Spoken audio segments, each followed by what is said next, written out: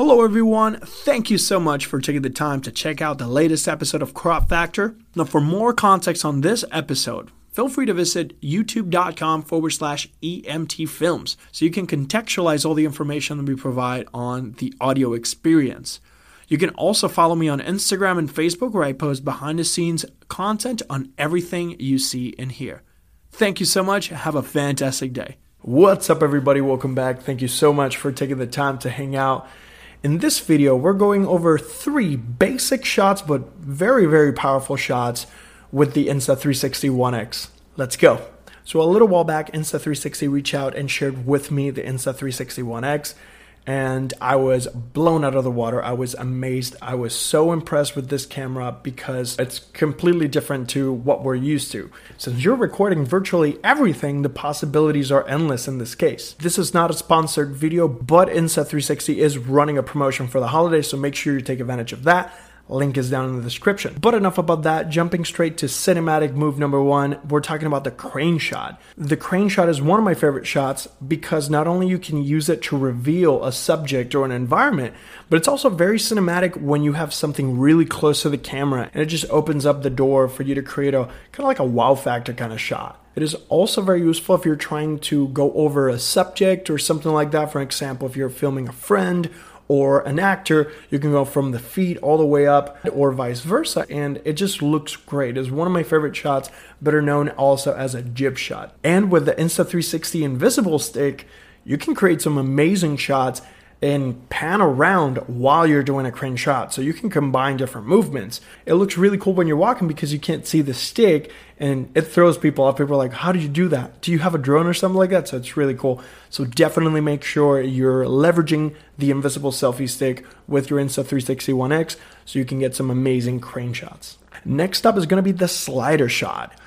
This is very useful also with the invisible selfie stick because you can actually create some really awesome low to the ground slider shots, or you can just hold the Insta360 one in a vertical position and just reveal a subject or an environment as well.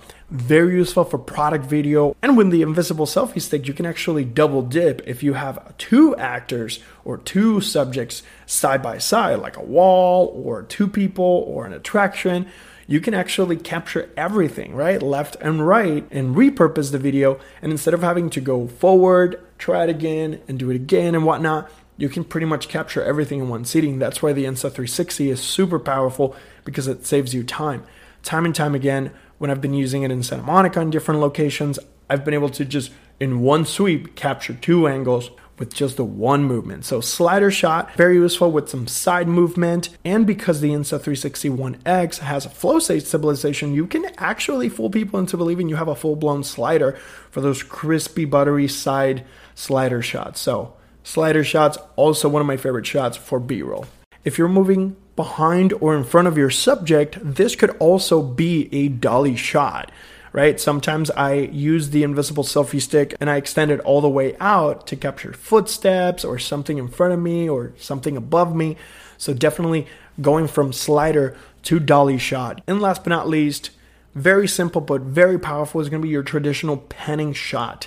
Since the Insta360 is a whole different beast, moving your camera from side to side or doing a 180 is not really going to do much. It doesn't matter where you move your camera, whatever you see on your phone will be the same exact thing. And that is actually why I love the Insta360 One X. Not only you can physically move from left to right if you're trying to do a panning shot, going from the right side or the left side and vice versa, but you can do this after the fact. Since you have everything, you can recompose your shot after the fact and create a keyframe on the right side of your lens and just smoothly transition to the left side of your frame.